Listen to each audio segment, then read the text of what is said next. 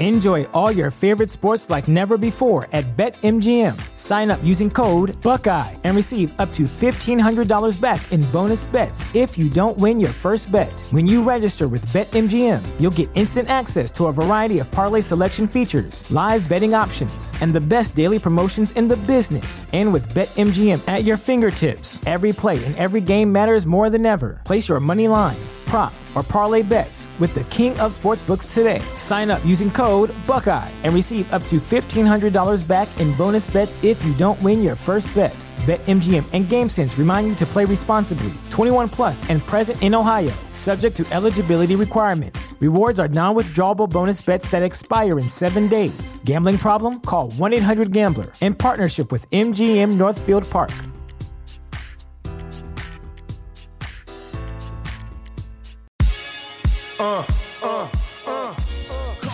Hey now, it's Mike Gilbert, host of the Mike and JD Show, right here on the Voices of Wrestling Podcasting Network.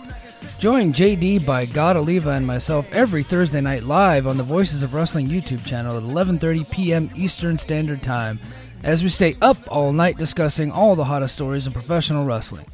You can also check us out right here on the Voices of Wrestling Podcasting feed, or you can subscribe to the Mike and JD Show feed. Now, enjoy the show. This podcast is a member of the Voices of Wrestling Podcasting Network. Visit voicesofwrestling.com to hear the rest of our great podcasts, as well as show reviews, columns, opinions, and updates across the world of wrestling.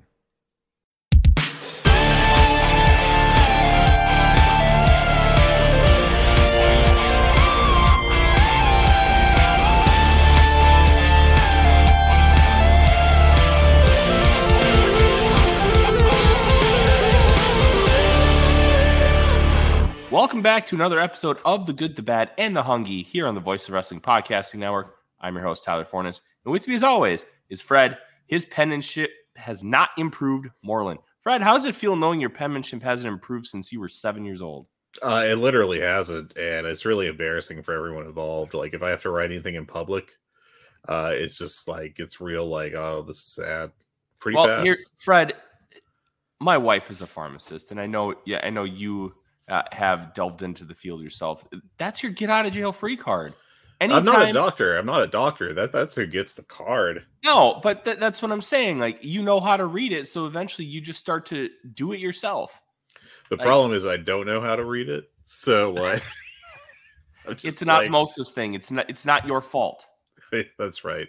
There is a pharmacy like newsletter / magazine that does a regular feature of look at this damn prescription someone actually physically wrote, can you read it thing, which is one of the all-time great little features. Speaking of little features on this wrestling podcast, Tyler, you want to talk about some football? Fire away. I'm always ready to talk ball. I'm going to let you flex some, because you are the head person of Vikings Wire for USA Today. I forget your exact title, so I'll just say Emperor God. I like that better. And let's just talk football. First of all, Broncos, Dolphins. I nearly said the Bills because I looked at a picture of a player for the Bills just now. My brain is smooth and silky. Are the Dolphins like just really good, or the Broncos really bad? What's the deal there where the Dolphins put 70 on a team in the NFL? The Dolphins are really good, and head coach Mike McDaniel is a very creative play caller. And one thing with this system that they use is they do a lot of intermediate routes, a lot of timing, anticipation, and that's to his bread and butter. That's his strength. So when you get guys like Tyreek Hill and Jalen Waddle, who both are like sprinter fast, legit like Olympic kind of sprinter speed, and they both know how to play the receiver position, like be able to snap off routes and be able to like run consistent routes and not just go straight. Like Waddle didn't even play on Sunday because he was dealing with a concussion, and they still put up 70. Like that, it's just impressive stuff. But the Broncos they're okay. They're kind of a team in transition. Russell Wilson has not worked out, and Sean Payton's got his work cut out for him over the next few years. But it's not like the Broncos have been bad. They lost by 1, 2, and then yesterday was Sunday was kind of an anomaly. They lost by 50. But their first two games, they lost by a total of 3 points. So it's not like they haven't been competitive. It's a very interesting dynamic with the Broncos. They sold the farm to go get Russell Wilson, and then Russell Wilson decided to just stink. Yeah, so, like, is he just shot now? Like, what happened with him? Because as a very casual football guy, like, it's wild to me that he went from, Russell Wilson's superstar quarterback to just, like, the worst. Just total crap. So Russell Wilson's always had a problem throwing over the middle. And if you want to win in the National Football League, you got to throw over the middle. That's kind of a necessity. He doesn't want to do it. And there were so many times last year where there would be a guy wide open over the middle and you point him out and he would just ignore him. It's almost like a phobia where he just doesn't want to throw over the middle. And you just can't win with that. He got away with it a little bit in Seattle, even though everybody knew it because of how they played. They had a great running game more often than not. And then he would just make scramble plays. But you have to be able to throw like between 5 and 20 yards over the middle. You just have to. And he does not want to do it. Is it just something that he's not good at, or like, is there something else going on there? I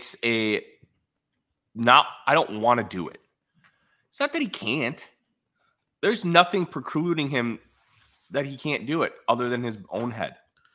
Because I've heard, obviously there's people that like receivers that don't like running routes over the middle because usually that means that you're going to get hit, kind of shittily sometimes if it's not thrown well.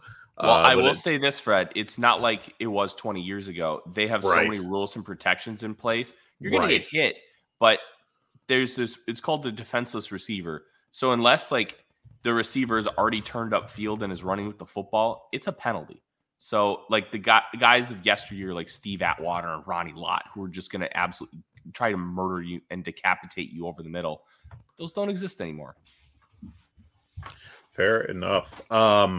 Minnesota Vikings, a football team that we have heard of. Are they just awful? Like, are they just dog shit this year? Is this bad luck though?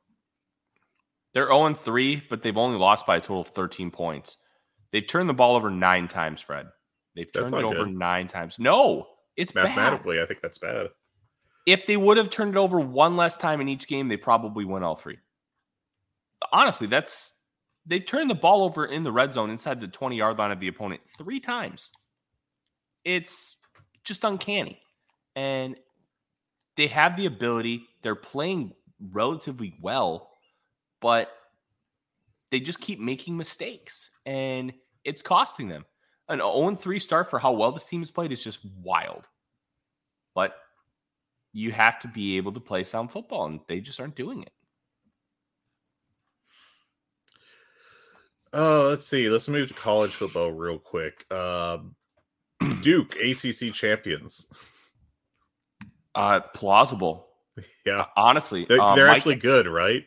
Yeah, Mike Elko's done a fantastic job. I mean, Duke doesn't necessarily get to recruit super well. One, they have extremely high academic standards, which is a hindrance in the world of football. Two, they also, it's Duke. Who wants to go there to play football? Like, there's not a level of prestige. There could have been if Steve Spurrier would have stayed, but he got the job in Florida, and now Florida. Then he kept voting him 25th in the preseason poll, so... I love Steve Spurrier. He's a guy. Until they yelled at him and told him to stop at the tail end of his career for their very important preseason coaches poll. God bless. Listen, Steve one of the Spurrier, dumbest things ever.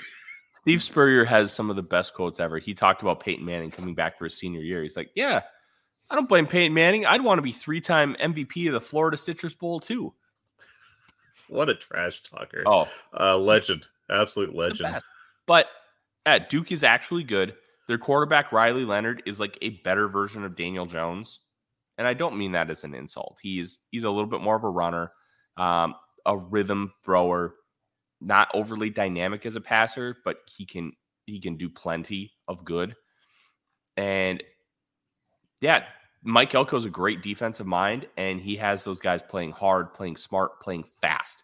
And when you have a talent deficiency, you have to be able to figure out ways to overcome that. And being able to play smart and fast without having to think, is one of the easiest ways to do it.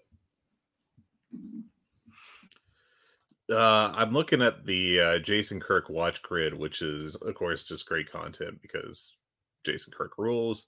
The whole shutdown full cast family rules. He has exactly 2 games in his watch this tier on his watch grid for the week, which are Utah at Oregon State tonight, Friday, September 29th, and then tomorrow LSU at Ole Miss. Which game do you think will be better? Just that's from like an entertainment standpoint. I'd rather watch Utah Oregon State. LSU is it's such a weird team to watch because they have so much talent, but they're not fun.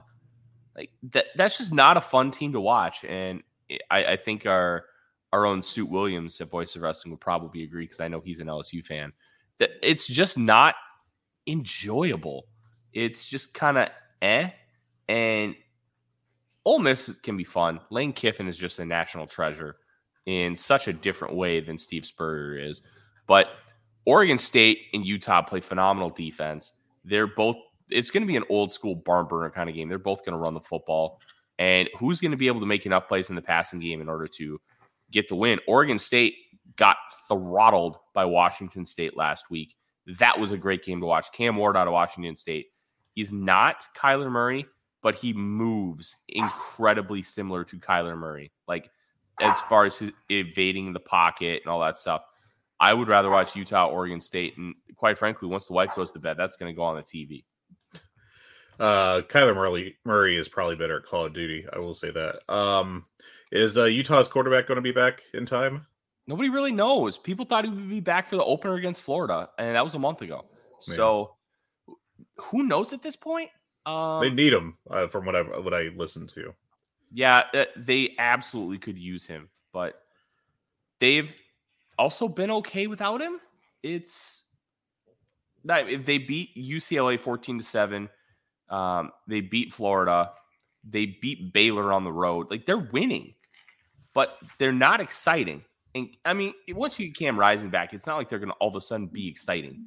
Yeah, but it's just one of those. Their defense is what's exciting because it's just brutal. Mm-hmm. All right, one more question for you, then we'll do what the podcast is actually about. But one of my favorite things to do is try to figure out who's the worst power conference team because I'm a sicko like that. And I'm looking at the SP Plus rankings. You've got UVA down at 98, and everyone below them is from a Group of 5 conference. So you got UVA, Boston College, Stanford. Probably some other ones that aren't coming to Northwestern, who are 2-2, but their numbers stink. Who do you think's the worst power conference team? Worst Power 5 conference team? Ooh. Virginia Tech's down there. Vanderbilt, though I think that may be a little harsh on them. Well, let me tell you, Odie is making his decision. He believes it's Northwestern. Yeah, I agree too. They had a decent amount of Exodus players after the Pat Fitzgerald thing. The fact that they beat Minnesota last weekend is a testament to how much PJ Fleck sucks at coaching in game. That did not end well from them, from what I saw. They blew it. Blew it. That was that was more a Minnesota loss than a Northwestern win, if I'm not mistaken. Yep. And they're not a good football team. They just aren't. But they found a way to beat Minnesota, which Minnesota's going to find a way to be competitive with Michigan and just make it make no damn sense whatsoever. But Probably. That's what Minnesota's done for decades. They lose to teams that they shouldn't every single year, and it prevents them from actually being able to make a real jump. And Northwestern I would put as the worst P5 team. Baylor, the worst team in the Big 12, probably is not something I really expected, but here we are. No, but people have talked about Dave Aranda potentially being a fraud and really riding the coattails of Matt Rule's recruiting. And now you're starting to see his guys take over. It's not good. Yeah, not a good start when West Virginia is out of the Big 12 basement after a not particularly notable recruiting, cycle.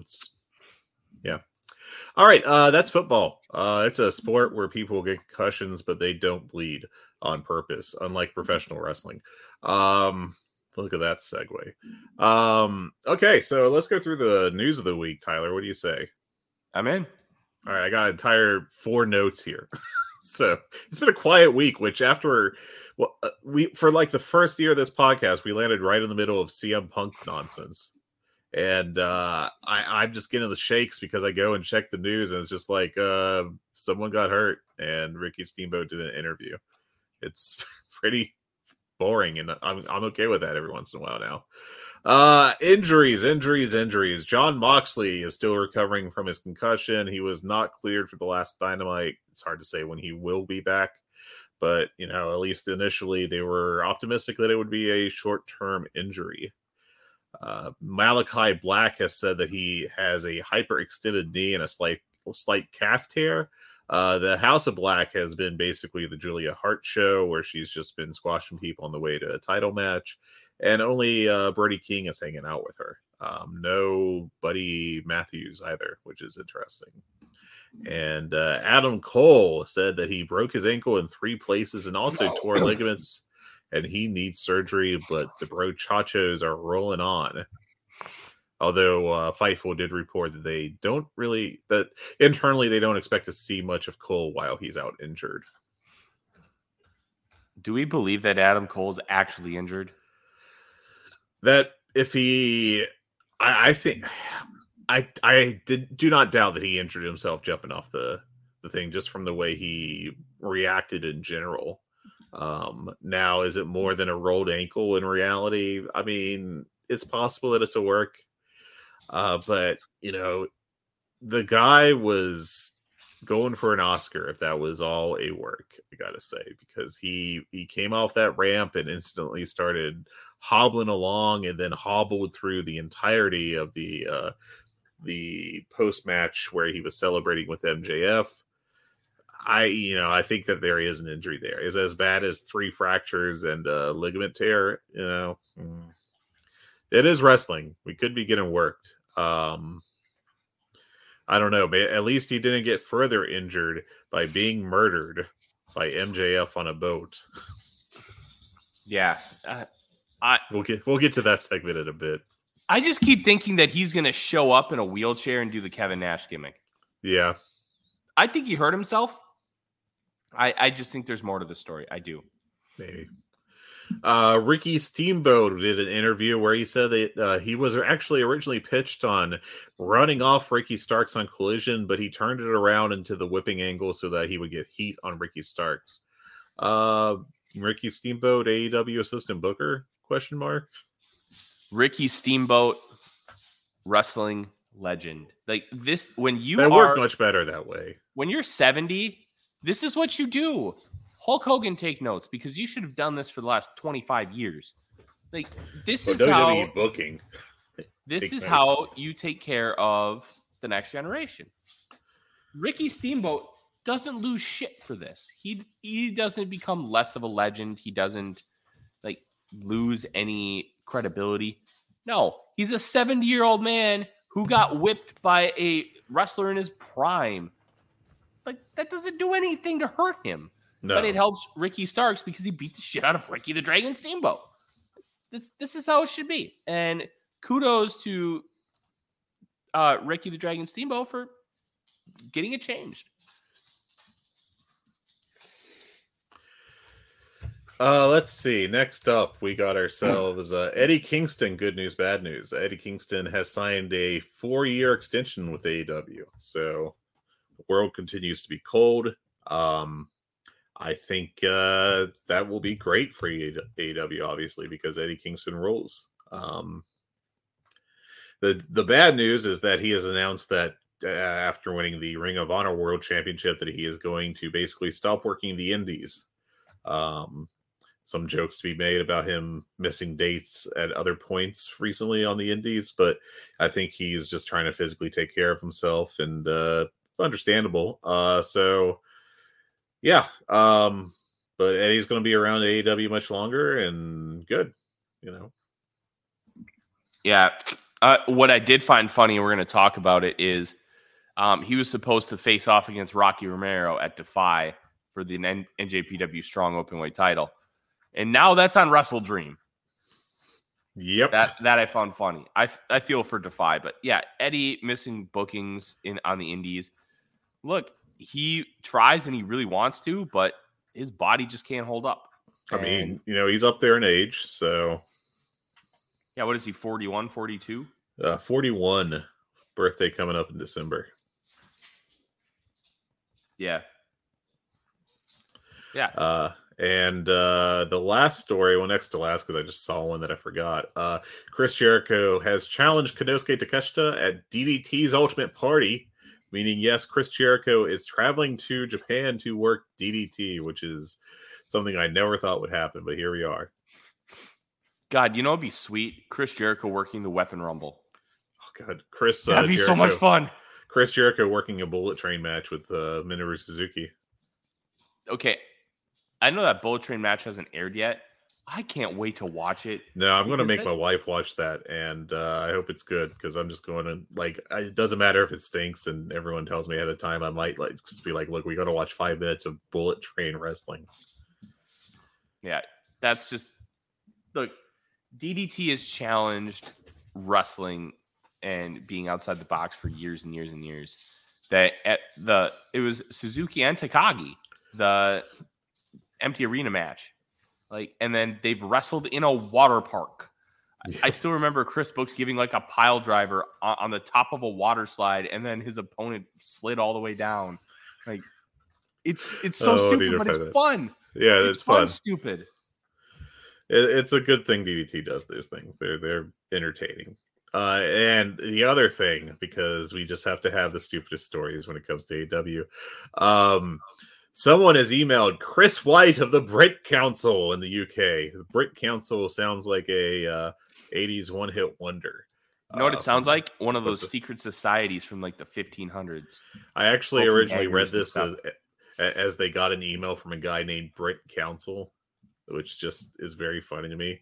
But apparently the total attendance for All In, rather than the turnstile count, was 85,528. Okay. But the actual attendance figure was revised from the turnstile count of 72,265. How many people were at the wrestling show? We'll never know. It's immeasurable. Yeah, it's dumb. Numbers are so hard. Yeah, that's it. Do you have any big thoughts on the TV shows from this past week? Eclair pooped in my house. I can smell it. Oh boy.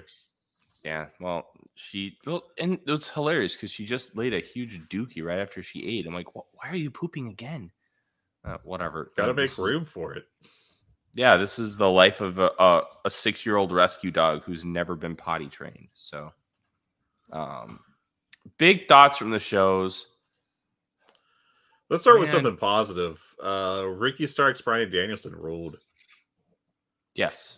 That was awesome. I went 4 3/4 on that. I thought that was the best AEW TV match outside of obviously something like their big events. As far as just a normal-ish TV show, I thought it was fantastic. Not as good as some other recent Danielson matches, but there's not very many that are better. And Ricky Starks looked like a star. So one thing I want to talk about is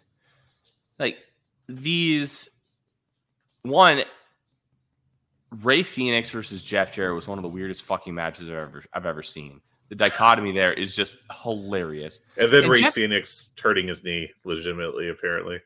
Yeah, and then Jeff Jarrett somehow always losing via roll-up. He doesn't ever get beat. He just gets rolled up every time. Jeff Jarrett always wins. At his age, he's not taking a Fire Thunder driver. That doesn't work for me, brother. Yeah, so, and then the three-way I thought was actually really good. Brian Cage, Claudio Castagnoli, and Nick Jackson. And Nick Jackson won. So Nick Jackson Matt Jackson. Which Jackson won the three-way? Nick was in the three-way. Matt was in the four-man. Okay, well, the three-way, Nick was awesome, and Nick versus Phoenix is going to fucking rule. Yeah. But by the way, I just read that Phoenix in the Observer newsletter that Phoenix actually got hurt on the cannonball spot that hurt John Moxley too. So 100% injury rate that move, but he apparently hurt his back and was barely cleared for Dynamite, like literally hours before the show. Yeah, but he was cleared. That's what matters. Yeah. Overall, it's not going to change, but how clustered things have been with the booking, going from all in to Wrestle Dream and having 2 big shows in between in like 30 days time. Yeah. It's too much. It's too a lot going on. Yeah. They are keeping busy. It's too much, but what can you do? Like, it just kind of is what it is. Like, I don't know. It's just been hard to watch the television shows lately. It has, because of. Is there any particular reason I say as I think about the MJF Adam Cole stuff? The MJF Adam Cole stuff is not helping. Let me tell you. I hated Dynamite this week, and it's really funny because it's getting like rave reviews everywhere. They're literally on Squared Circle right now. Like I told you this before the show, but I pulled up the Squared Circle subreddit, and the top post is just seen last night's AEW Dynamite. How on fire are their promos and segments at the moment? And of course, they mentioned Jay White and MJF first, and I just did not love this episode at all. But it's got a 8.18 on Cage Match, with only 3 votes below a 7. And I don't know. Like, I'm not going to say that there was nothing good on the show, because there was good stuff on the show. There are a couple of good matches on it. But I thought that the MJF Adam Cole segment, the pre-tape was bad. And then I did not like the in-ring promo until it got to the tail end with Jay White doing some decent stuff. And yeah, I mean, I don't know. Maybe we're on an island here, because I assume you're along the same lines. But this is this is not what I want to see on a Dynamite. Is more talking than wrestling. Yeah, this is not the Dynamite that I fell in love with. This is not the AEW I fell in love with. And how much of that is just due to the fact that they're trying to cater to the overall wrestling fan versus trying to actually be what they were to start? I knew WWE stuff was going to filter in over time. It's not even an insult. It's WWE has been the market leader in this country for, I don't know, 40 years. That you're going to have crossover. You're just gonna. There's no ifs, ands, or buts about it. However, they seem to have overall lost the core of what AEW was to start. And to me, that's the most frustrating part. Yeah, and I'm going to bury the pre-tape completely, because all right, so this is a company that's established that like, in fact, one of the big opening bullet points in this MJF Adam Cole storyline is that Adam Cole called MJF a dummy, and said that he doesn't actually watch the show back. When he was doing a backstage segment where he was talking with Roddy about how MJF isn't really trustworthy or his friend. And then we turn around and we get MJF taking Adam Cole out on a boat to go fishing. But then Adam Cole is he asks, MJF offers to get Adam Cole another beer, and MJF gets up, goes back to the cooler, but instead of getting a beer, he menacingly puts on his diamond battle royal diamond ring, and is clearly acting like he's going to hit Adam Cole, because he did not go to the ring with MJF for his match with Samoa Joe. And then Adam Cole just happens to mention, hey, just so you know, people that are friends have other friends, and maybe those other friends don't like each other, but that's normal. And then MJF goes, well, if that's normal, I understand, and then puts up his ring. And then after that that really awkward, whole, we're doing a tape segment where I'm going to set up to kill you and dump your body in a lake. They then go with them accidentally hooking Big Show with a fishing line. No, not Big Show. Oh, Captain Insano. Well, dressed as Captain Insano, but acting like retired Paul White. So MJF was getting ready to do this murder, but did not see Paul White bobbing along in the water right by their boat, who would witness the murder and the dumping of the body. Yeah, and then they all just enjoyed a beer while they hung out. And then later, MJF and Adam Cole come out for their promo, and they're just buds.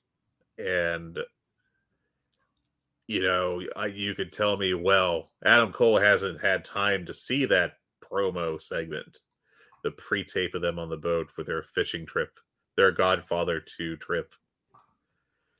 And that's fine, but if Sunday Adam Cole does not immediately turn on MJF or something, or even next week if he's out of the building because his friend plotted to murder him, I don't know. This is all just a big mess.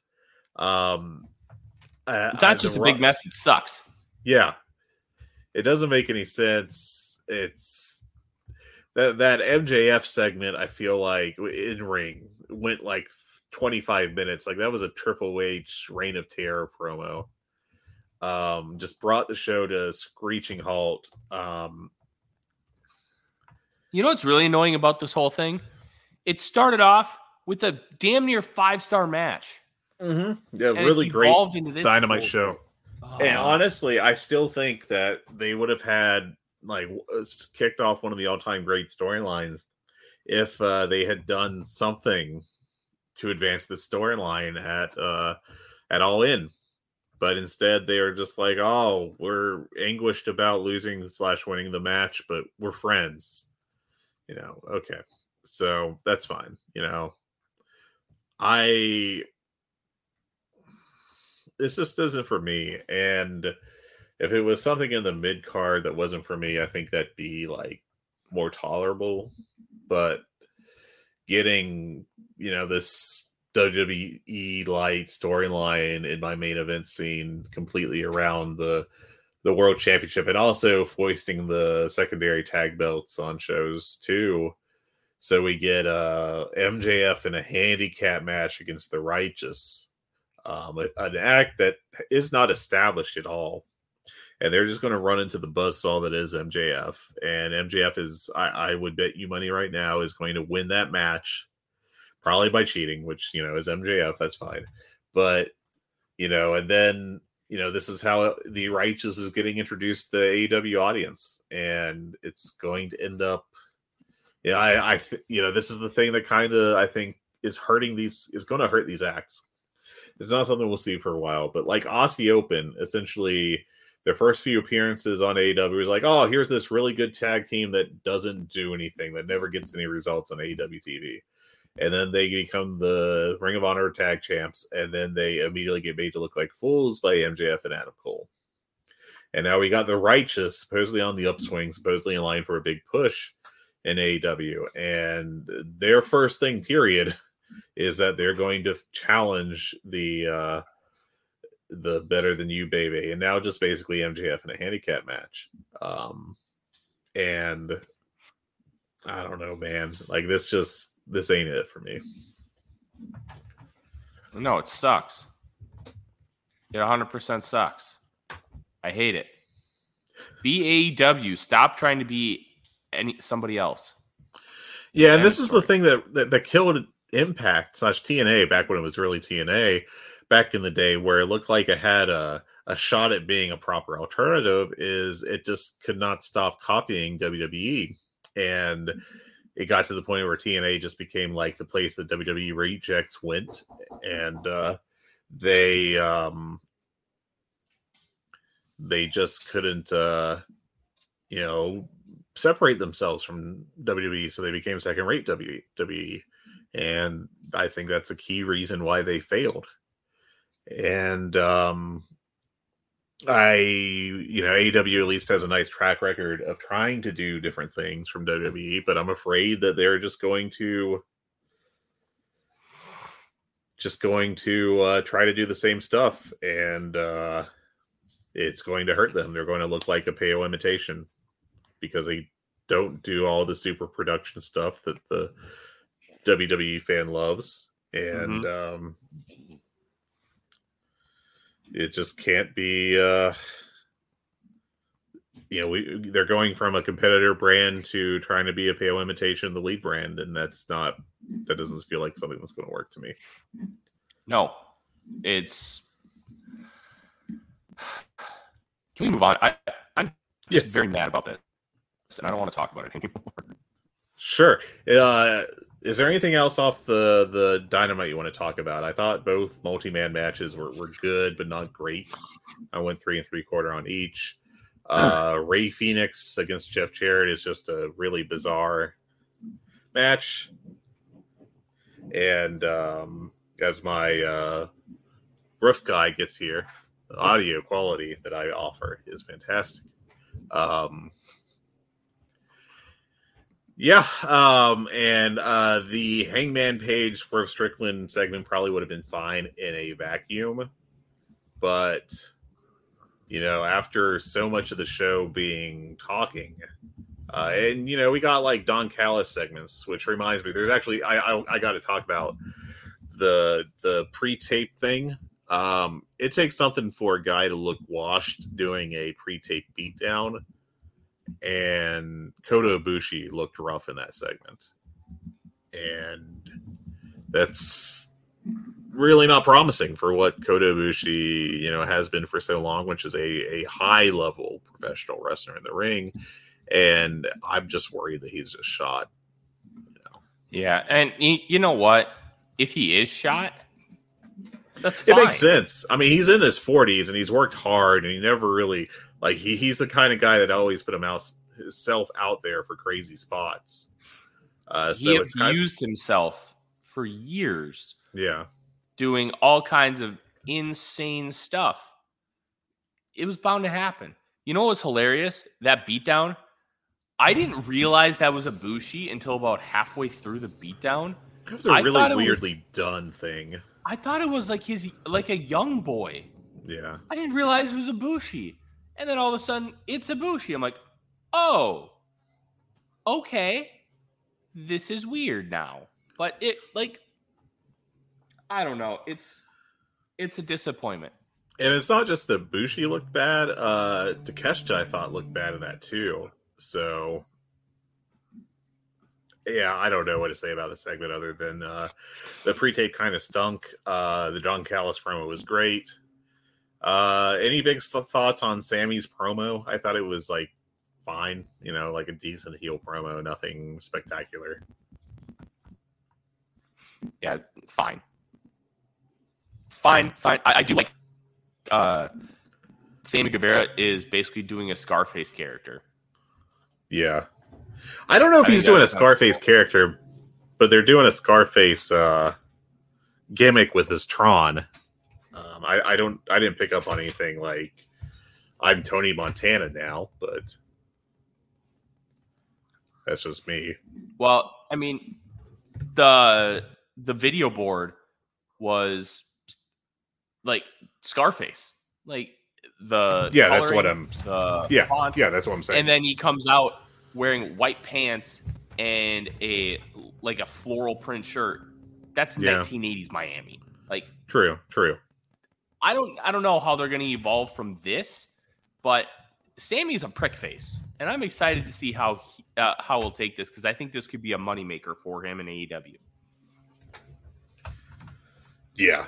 Hopefully this works out for him, because, he gets a lot of flack. But I do think he has talent. I think he could be something. I don't know about a tippy top main eventer, but he could be a viable, semi-main guy for a long time.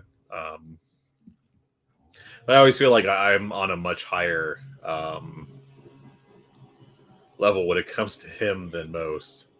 As the leaf blowing intensifies. Christian and Darby, that segment ruled. God, Christian's so good, man. He's just on another plane right now. And that triple threat match, or I'm sorry, 3-way, or whichever you prefer. That was How dare you, Fred? How very dare good you? match. I know. I just used the WWE term, but that's what I grew up on. So, but I did like it. It was a good triangle match. Can I use that?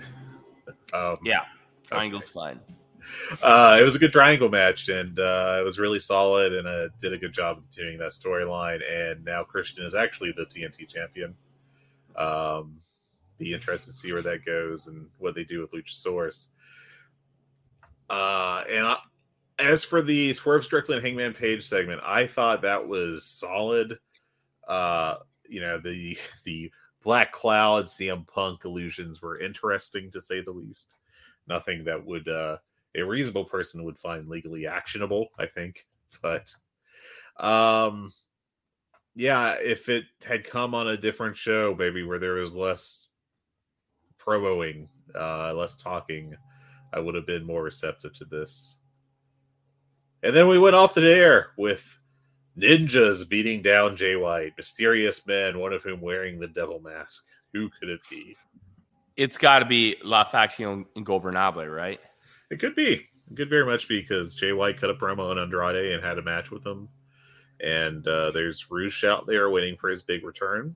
And it's, Andrade has been kind of presented as a face, while I think the Roosh faction comes off very much as heels. So I don't know how that's going to work.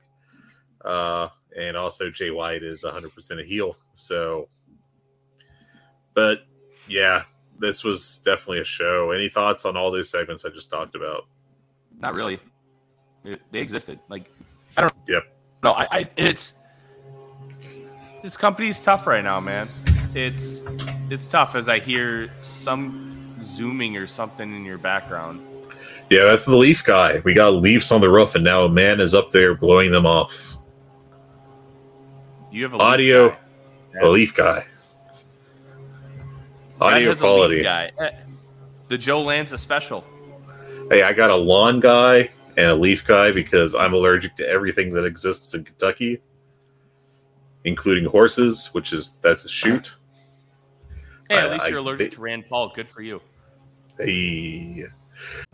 In the hobby, it's not easy being a fan of ripping packs or repacks. We hype ourselves up thinking, maybe I can pull a Ken Griffey Jr. rookie card, but with zero transparency on available cards and hit rates, it's all just a shot in the dark. Until now.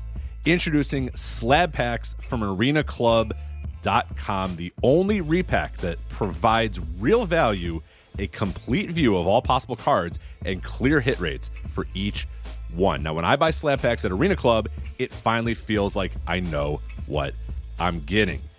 I was able to open an Arena Club slab pack, and I'll be honest, it was a lot better than what you normally do. Say you go to a card show, and there's a random innocuous brown bag of cards, and yeah, you can open it and look, it's going to be junk. You know what I mean? Like, you know what you're probably going to get in those. Maybe you find that fun, and sometimes I do. Sometimes I like just opening up cards and saying, hey, look at some random cards or whatever. But if you're really in this game to find value and find particular cards, it sucks to have to buy these mystery packs, and it ends up being, almost nothing. Nothing of value. Not with Arena Club. You can display, again, of all available cards, hit rates, grading, so you know that when you're opening up the slab pack, you are going to get something valuable. You are getting something good. And Arena Club, in addition to having those great slab packs we just talked about, is also a marketplace for card collecting, buying, trading, selling, displaying, all that sort of stuff. But those Arena Club slab packs, man, they are revolutionizing the repack game with transparency. After your pulls are revealed, they'll immediately be placed in your vault for safekeeping or trading and selling, and you can have them officially graded by Arena Club as well. So again, sending these things off, it's going to be officially graded by Arena Club. And the Arena Club grading process is accurate, fast, and transparent, with full grade rationale provided and explanation of how your card was scored. So whether you're buying, selling, trading, or displaying, Arena Club is the card collecting platform that you have to check out. So right now, I've got a special offer here for Voices of Wrestling Network listeners. You can get 10% off of your first purchase by going to arenaclub.com/VOWnet. Again, that's arenaclub.com/VOWnet. Now, that's a crazy offer. That's 10% off a $400 slab pack. $40 off right there. 10% off your first purchase. No matter what that purchase is, 10% off. Again, that's arenaclub.com/VOWnet, arenaclub.com/VOWnet for 10% off your first purchase on Arena Club. And we thank them for sponsoring the Voices of Wrestling Podcast Network.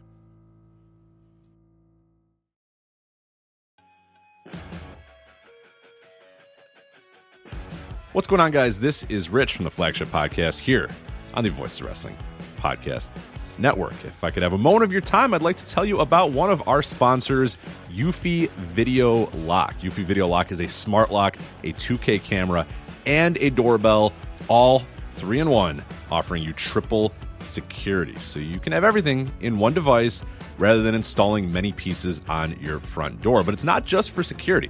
The Eufy Video Lock is also for convenience. No more concerns about losing keys, and you can assign passwords to your family members and see them coming back home via the integrated cameras. Some other great features we love about the Eufy Video Lock is it is easy to install and set up with just a Phillips screwdriver, no drilling required. Keyless entry, no more fumbling for keys when your hands are full. You never have to worry about kids losing keys or passing among renters. You also have 0.3 second fingerprint recognition and 1 second unlocking. Again, 0.3 seconds, it's going to recognize your fingerprints, and in 1 second, it's going to unlock. And with the AI self-learning chip embedded, the more you use it, the more accurate it will be. Also, no battery anxiety. You have a rechargeable battery in there that could last around 4 months, and you will get a low battery notification before it runs out. Passcode unlocking, a remote control with the 2K clear sight, see who's at your door, and control from anywhere through the Eufy app. With enhanced night vision, you can have optimized view even in the evening. You can also secure your package delivery by view and two-way audio. And then best of all, no monthly fee. A bunch of other brands out there are going to charge you a monthly fee. You have your recordings locally, and you never have to pay for storage. Customer service, Eufy's got you handled as well. They are on standby for you 24/7, so you can enjoy a worry-free experience with an 18-month warranty, all backed by their professional customer service team. Contact them anytime by telephone, email, or live chat. Personally, as a homeowner, I love my Eufy Video Lock. I have the ability to see what's going on when I'm not home, when packages has arrived, and really the thing I love the most about it, the ease of being able to lock and unlock my doors without having to fumble with my keys, reach in my pocket, or wait, no, crap, they're in my backpack, all that sort of stuff. All this is happening while my dogs are barking at me. You know what? Not anymore with the Eufy Video Lock. I touch it, 0.3 second fingerprint recognition, 1 second, door is unlocked. Much, much easier. So if you want to jump on board with Eufy Video Lock, search Eufy Video Lock. That is EUFY Video Lock. Again, that's Eufy Video Lock, EUFY Video Lock, or visit eufyofficial.com/video lock to see how you can gain complete control of your door.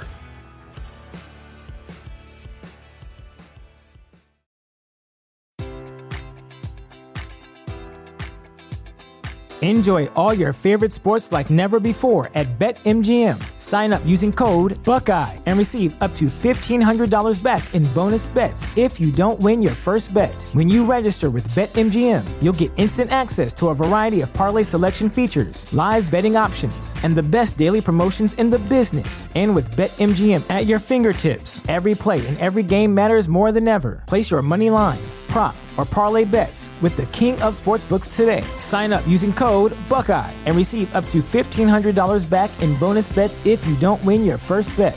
BetMGM and GameSense remind you to play responsibly. 21 plus and present in Ohio, subject to eligibility requirements. Rewards are non-withdrawable bonus bets that expire in 7 days. Gambling problem? Call 1-800-GAMBLER in partnership with MGM Northfield Park.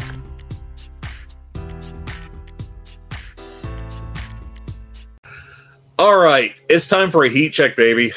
We got ourselves a pay-per-view coming up this Sunday. Wrestle Dream from Seattle, Washington on October 1st. Let's do a heat check on this card. So if this is your first heat check, we go through the card and we say, hey, how excited are you for this match? On a scale of 1 to 10, 1 is not excited at all, and 10 is extremely excited. And then we talk about the matches. Yay. As of right now, we got 10 matches announced, according to the Wikipedia. I'm just doing weird pronunciations to pop myself right now. Our first match is Ricky Starks against Wheeler Yuta. Where are you at on this one? I'm at an 8. That's where I am too. The build is meh. This is gonna rule. Like, yeah, it just kind of forked off the Bryan Danielson series, and which is fine because Yuta's the young boy of the BCC. Yuta's gonna lose. Oh yeah, he has to lose. It's gonna be a really good match, and I hope that Yuta gets, I don't know, like 60% of this match and then loses, just because it shows growth for Yuta and it emphasizes that Starks is on top. Yeah, I'm excited about this. I think we're finally getting the big Ricky Starks push that I've been calling for forever. And I think Yuta is a guy for the future. How much of a guy? I'm not sure. I don't know. Again, he's kind of like Sammy Guevara. I can't guarantee. I think at worst right now, Yuta's a world title challenger. Yeah, like that's a reasonable ceiling for him. If he just ends up as like the ultimate mid card, solid worker, like a TNT champion, like this generation's Dolph Ziggler. Yeah, that'd be okay with me, man. That's a good slot to have, and he's a great worker. I think he just hasn't. He's actually had less opportunities this year than last. I think, as the promotion has shifted some. How old is he? 26. He's young. He's got he time. Is 26. He definitely has time. I'd be shocked. Let me pull out my list again, but he was on my. Yeah, he was 25 on my 30 under 30 list. Wow, you really hate him. Yeah, he sucks. What can I say? Just like I've been saying the whole time. That's funny. Yeah. He was not nearly that low on mine. Let's see. I'd have to count here because I didn't number my wrestlers. He's 14th. Hey, all right, that's fair. That's fair. Next match is a 4-way tag team match for a future AEW World Tag Team Championship because the rankings are dead. We've got the Young Bucks, the Lucha Bros, the Guns, and Orange Cassidy and Hook as our oddball tag team in the moment, facing off in a 4-way tag match. How do you feel about this one? It's gonna end up being good. Yeah, I just don't care. I'm at a 5. The build on this has been really minimal. This is going to be a really good match, but I just don't give a crap. It's like AEW used to have the rankings, and the rankings used to decide who got title shots. But on top of that, they also decided who got opportunities to get title shots. Like, this would have been the 2nd, 3rd, 4th, and 5th ranked teams in the rankings, and they would all battle to get the title shot. There was cohesiveness. This just feels mishmashed and put together. I want the rankings back. Yeah, it's just thrown together, and there had to be a better way to do this, but this is what we got. Meh. But I mean, the match will be pretty damn fun. I think. The Guns are going to bring it down a little bit, though I do think they're improving in the ring, but they're still obviously the weakest team as far as quality goes. And they do a heavy heel shtick that isn't really like a match excellence thing. I've turned around on them as being part of the show. Like, they entertain me now as part of the Bullet Club. So, kudos on them for improving. They're perfect in that role. Yeah, they're perfect goons for this like slightly goofy but dangerous heel group.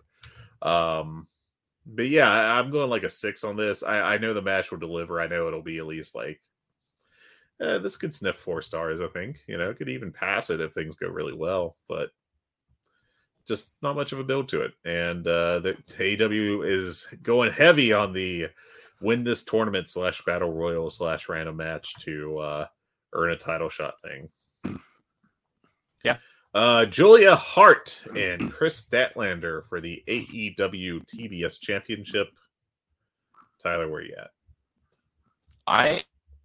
I'll be honest. I'm at like an 8. I'm Really? excited to see Julia Hart in a big spot as a wrestler because we really haven't seen many of these. And to me, that's the intrigue. She's 22 years old. So like, she's stupid young. Yeah. And she's 21. She's been a manager for the House of Black for the majority of her run now. And when she was with the Varsity Blonde, she wrestled a little bit, mainly on Dark and stuff. But this is her first really big match as a singles competitor in All Elite Wrestling. To me, that's the intrigue. I want to see how she does. And I want to see how Statlander handles it too, because she hasn't been necessarily somebody known to carry and known to work, like help a competitor that she's facing, like bring their level up. So I want to see how she does that. And she's kind of like Ruby Soho in that way, where I called Ruby Soho Tofu, where she was whoever she wrestled against. And did MJF steal that line from us? I know that's not. He did, and I called Britt Baker Tofu. I called Ruby Soho Tofu. MJF is a guaranteed listen to this show. Right there, Tofu. Maxwell, you owe us royalties. Hook me up with the monies. Thank you. Yeah, I'm not very high on this match personally. Like it's going to be kind of interesting to see what they can do. And I will say that Julia looked pretty good in her matches with Willow Nightingale and on Rampage against Sky Blue, though I did not like that match very much. But I'm not very excited for this because I don't think it'll be. Chris is not as good of a worker as Willow. I mean, not that Chris is bad, but she's, I think Willow's noticeably better in ring. And I think there's a chance this could be not a disaster, but just like fair, like a 7-minute women's match that's just kind of fine.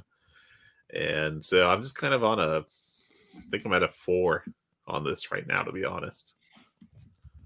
The intrigue is to see how Hart and Statlander handle it. Not that I actually think it'll be a really good match. Oh, there's intrigue. I'm just not excited by the intrigue. It's completely fair. It's like this could be this. I'm intrigued about if I have to avert my eyes. Well, the tough part about AEW's women's division is they have not told you that you should care about it. God, yeah, the women's division has. Well, we've talked about this some, and we could talk about it more. We could talk about it for hours, but we got other stuff to do. It's just not great right now. No, the creative on it's not good. I can go back and point at people they did not retain that would have helped out a lot.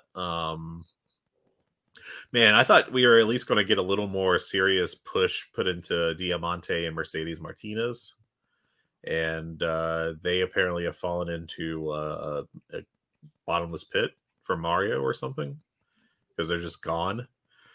Serena Deeb may have dramaed her way out of the company. I guess we haven't talked about that, have we? Fightful said that basically she pissed off people backstage to the point that she hasn't been booked for a year. So when she said she was injured, it's a question of, was she really so injured that she was not welcome? Let me get that quote pulled up. Yeah. Deeb has told people that she's dealt with a serious injury and is working to get cleared, per Fightful. However, there were sources within AEW who said there was also a serious disagreement with management last year that led to her being off television. She accused Tony Khan and AEW management of cutting the time for her matches without telling her until they got to the ring. And the claim on the AEW side of things was that they actually got a list of times and showed Deeb that her time wasn't cut based on what was originally budgeted. Yeah, that sounds like a big nothing burger to me. Yeah, but it's apparently to the point they don't want her around.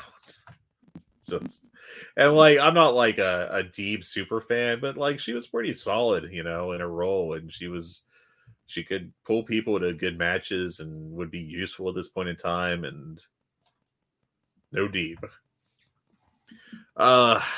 You know what?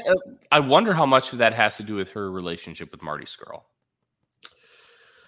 That's always going to be a question. That's a very layered and difficult conversation that you honestly can't answer without having actually been in the building. But Scurll obviously is pretty much blacklisted from any major wrestling company.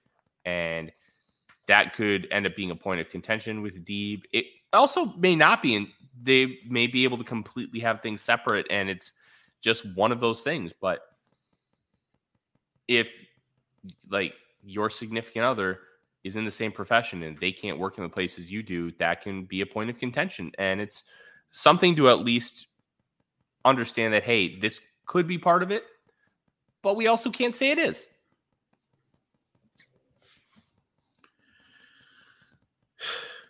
Yep. All right. Yeah, next. Yeah, we Go could ahead. do like a whole episode on just kind of, or I could do a whole article if I sat down and like just research where AEW's women's division kind of has been failed at points by management. But yeah. Number 7. I don't know why I read the match number off Wikipedia like it matters. Katsuyori Shibata is challenging Eddie Kingston for both the Ring of Honor World Championship and the Strong Openweight Championship. Where are you at on this one? Man, this would have been so great if this was Katsuyori Shibata March of 2017. Yeah. But modern day Katsuyori Shibata, I don't know. Good for Eddie Kingston getting another one of his quote unquote like dream matches. I'm not that excited for modern day Katsuyori Shibata. I think it's dope as hell that he can continue to wrestle, but he can't continue to wrestle the way he used to wrestle. So I'm at like a 6. I think Shibata can still kind of go. Like, he's not what he once was. And I think he still has pretty good matches. A lot of it is off the aura of what he was before the injury, but I think he still works pretty well. So I'm going to 7 on this one. I think this could be, this should be a good match. It could be a great one. So yeah, I don't know.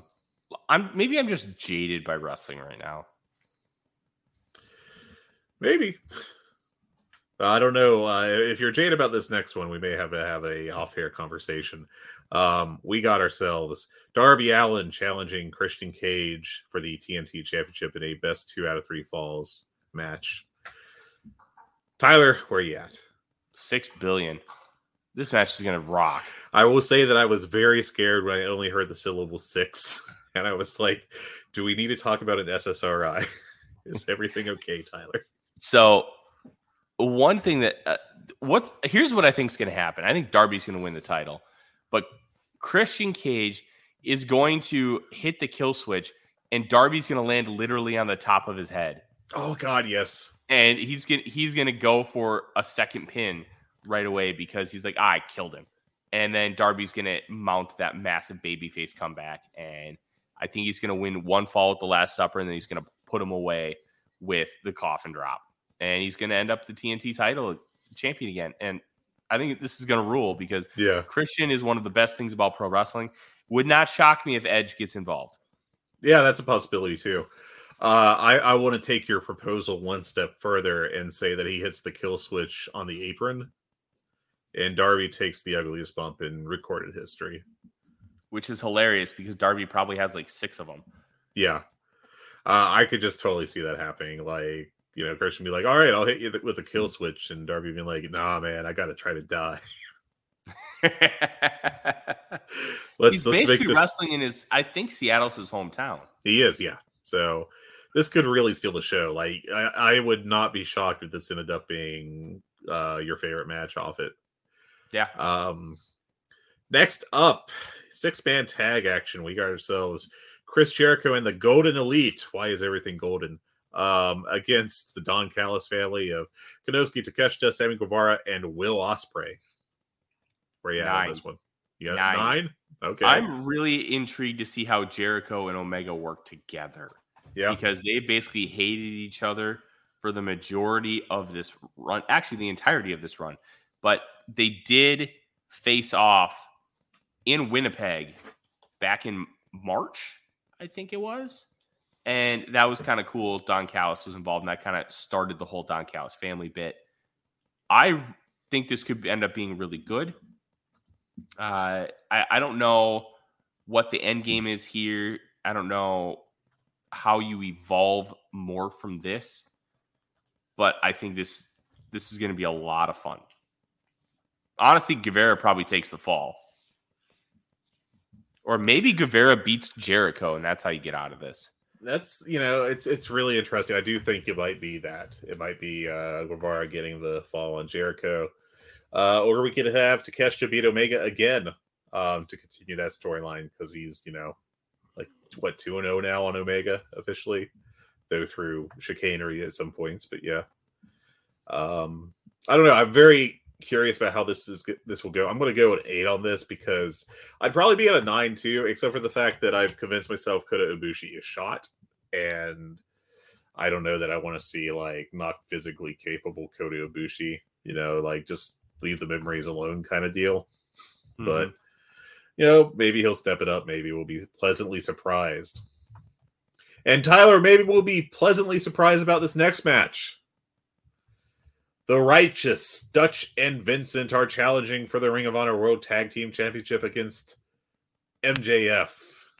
I can't snap my fingers. I've never been able to. So I guess I can't be with Balloon Guy. Balloon Guy is going to win the tag team titles. I think without Adam Cole, I don't think they're going to have MJF win. I kind of hope you're right. Dude, the Righteous rocks. No, the Righteous rule. This is peak Wyatt family stuff. I heard of people saying that during Dynamite that they liked the MJF pre-tape and did not like the Righteous pre-tape, and I don't know that we could be friends. It's just so obvious to me that the Righteous thing was cool. It was an interesting segment. It was a nice little promo. I liked it. It was good. And then dope. The MJF pre-tape was bad. And I just think we like different things on a very different level.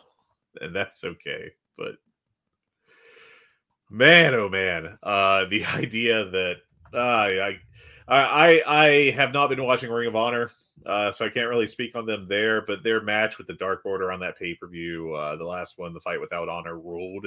It was awesome. I hope this rules. I am not optimistic though, so I'm just going to drop a 4 on here. And if it was a different circumstance for their AEW pay-per-view debut, it'd be a higher score. But I don't think this is going to end up looking good for the Righteous. The Righteous rule. And yeah, I'm gonna. The Bruchacho line, however, does not. Yeah, well, strap up the Righteous, please. I beg of you. That would rule, but I would bet against that if I were to be offered the odds. Next up, now this I think will rule, even though I am not particularly heated up from the build, but Aussie Open FTR for the AEW World Tag Team Championship. Tyler, where are you? If this was a month and a half ago, it would have been at a 10. Yeah. I'm at a 7. They've made Aussie Open look like shit. This is what I'm talking about, man. They seriously, they killed them for the brochacho-ness of it, and I think they were not established enough where they could bounce back from that easily in AEW. I'm interested to see how the crowd responds to it. I think this could be awesome. A 5-star match is on the table. I think I went 5 on their London match last year, if I recall correctly. These teams are rule, but I don't know, man. It's not a strong build, so I'm going to put an 8 on this one, mainly because I know the teams are great.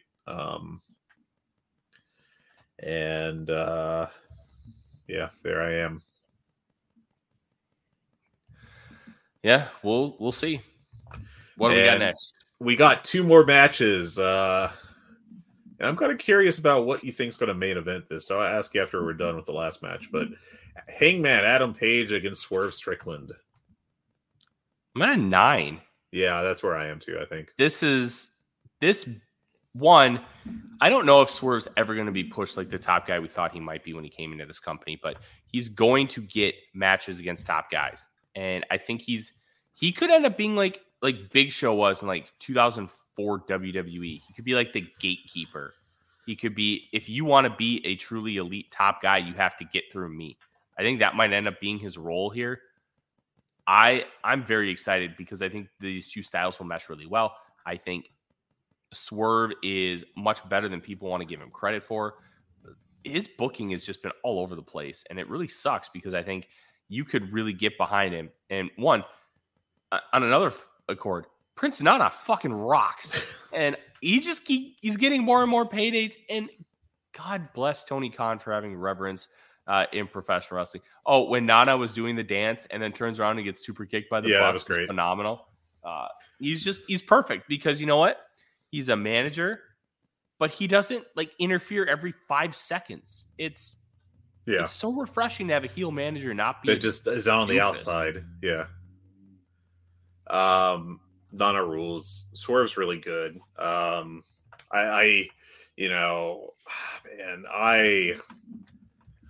There's a number of people I'm kind of disappointed with how AEW's used this year, and Swerve is high on that list because I genuinely thought we were going to get like main event Swerve by this point of the year. And like he's high up the card. Let's not, kid ourselves, but it's been a bumpy ride to get here. And he still feels like a secondary character, which is a bummer because Swerve's a great performer. He's good on the mic. He's good in the ring. He's got charisma. He's got everything. He should be like the number one heel in the company, really. And, he's not. And, maybe they will still try to get him there. It's still possible, but,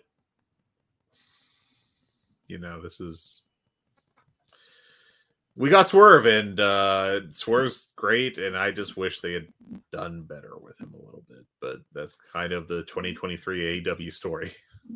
In a way, this is a step forward. It is a step forward for him, and it's sad that I'm still kind of like down on it. Maybe it's just my expectations, and I did not manage them properly. But yeah, that's my take. And then our main event is a literal dream match: Bryan Danielson against Zack Sabre Jr. 12,300,000. Yeah, this is an easy. God, this is going to be great.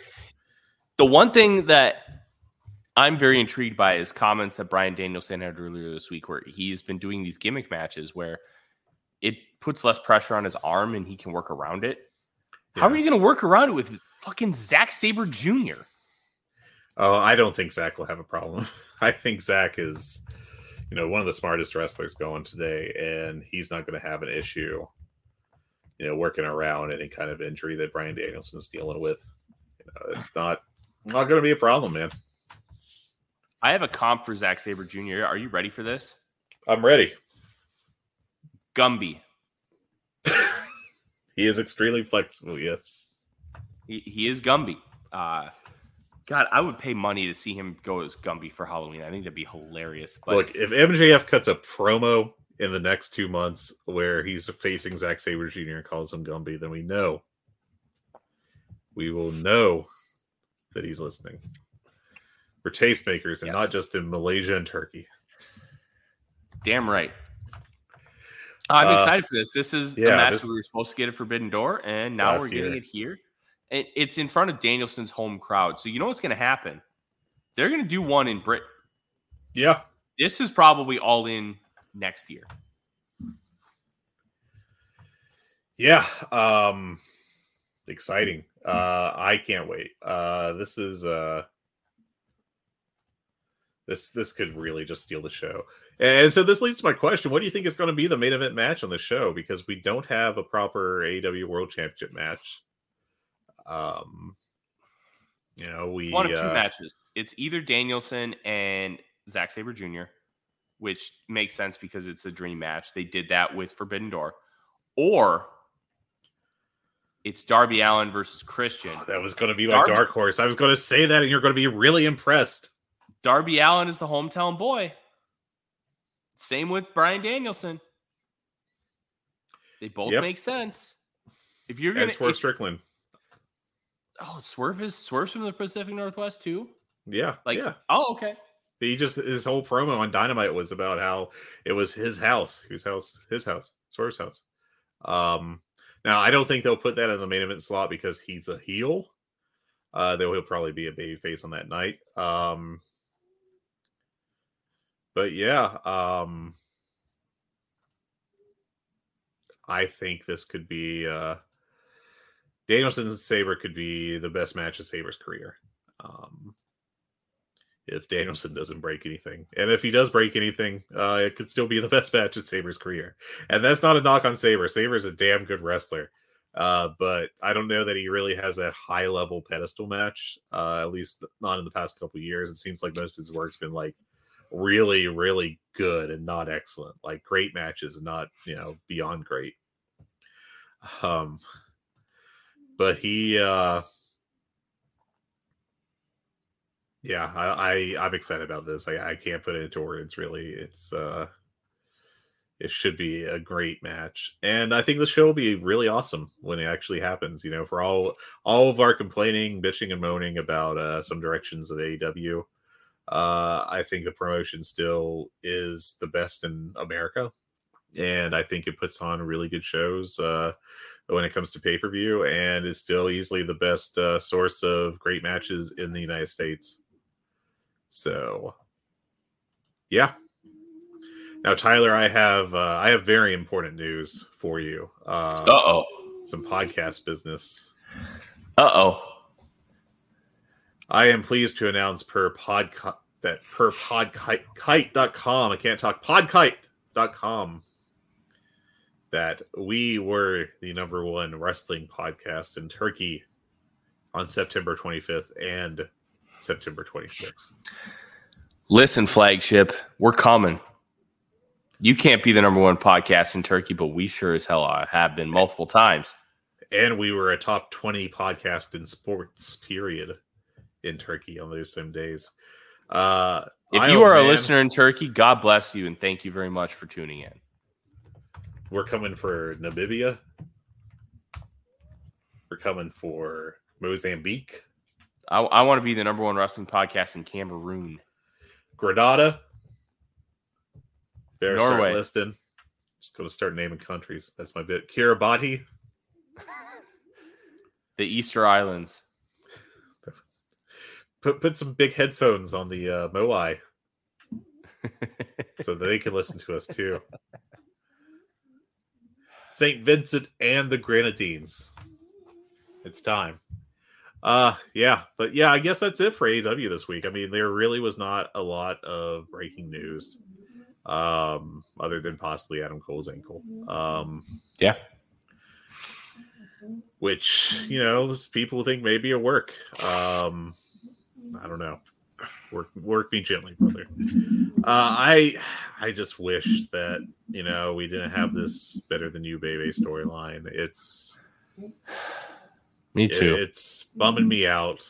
And that's despite there's flashes before All In, we actually got pretty damn good in-ring promos from MJF and Adam Cole. I liked the in-ring stuff more than I didn't. I thought it was all pretty good. And then the pre-tapes were just terrible, bad WWE stuff. And I feel like since then we've got more of the bad WWE stuff than we have the good AEW style promos. And that's just very concerning to me as a fan of what AEW has been so far. And I don't like the idea of it moving away from that into more of a sports entertainment style. And that's just not what I want in my wrestling. Yeah. It's not what I want either. I want you guys to go in there. Is your dog moaning? Is that? Oh, you can hear Odie? Yeah, he's like, so when Frenchies dream, that it almost looks like sometimes they're having a seizure. They kind of twitch a little bit, but then it stops. He was kind of doing that. Now he's good. You can see him. He's right here. Oh, Odie, what a good dog. He's a good boy. The Hungee dog is asleep. And maybe we will be too after we finish the show up. Tyler, anything else you want to talk about? I think that's all I got. That's all I got too. AEW is just not as interesting of a company right now as it normally is. Yeah, maybe we can get some good stuff going again. CMLL rules. I've been watching as much CMLL as I can, and I'm still way behind. I've got matches I've been trying to catch up on the main event scene in particular, and I'm like in May right now, but they're just doing really well. It's really cool stuff. And yeah, I need to watch the anniversary show still. I have it, but I just haven't gotten around to it. I've been watching Big Brother Canada. Oh, okay. It's very different. It's very weird. I'm not sure. Like, I started with season 1. I'm not sure if but yeah, it's good so far. Cool. I have never watched Big Brother in my life. So I have no takes on Big Brother. Do you watch The Bachelor? I watched one season and I got over it. That's not for me. Fair enough. I get why people love it. I don't. Yeah. Like Big Brother has got like all that social aspect and manipulation, and I like that in my reality television. Like fighting over somebody's affection. I don't know. Yeah. Like, I'm a very monogamous dude. Like, it's not for me. Fair enough. Tyler is a lover, not a fighter. And I think we're going to stop fighting to extend this podcast this week. My name is Fred. Make sure you go follow us on the Twitter machine at Good Bad Hungee, myself at The Real Forno, and Fred on all the Twitter spinoffs that are not succeeding right now. Just the one, Blue Sky. Blue Sky's doing fine. If you have a question for us, please go ahead and submit it you can email us at, I don't even remember what our email address is. It hungeepod@gmail.com? I think it is, yes. Yep. And then also the Voice of Wrestling Discord. You can submit a question that way. Subscribe, give us 5 stars, leave a positive review. Help us continue to grow so we can be the #1 podcast in places like Easter Islands, Cameroon, and Norway. The Sultanate of Oman. Yes. Fall in line. Thank you very much for listening. God bless. Take care. Have a good one, everyone.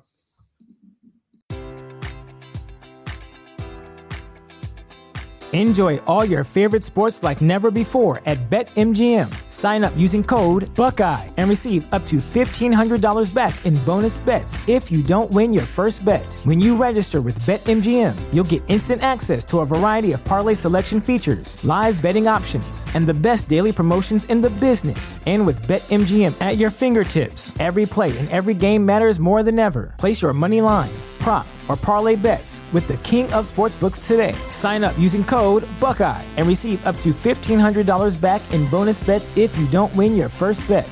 BetMGM and GameSense remind you to play responsibly. 21 plus and present in Ohio, subject to eligibility requirements. Rewards are non-withdrawable bonus bets that expire in 7 days. Gambling problem? Call 1-800-GAMBLER. In partnership with MGM Northfield Park.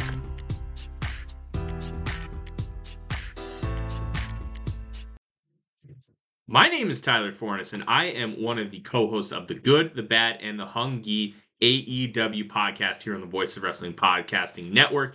We take a broad scope approach to the world of All Elite Wrestling and the entire universe of Tony Khan.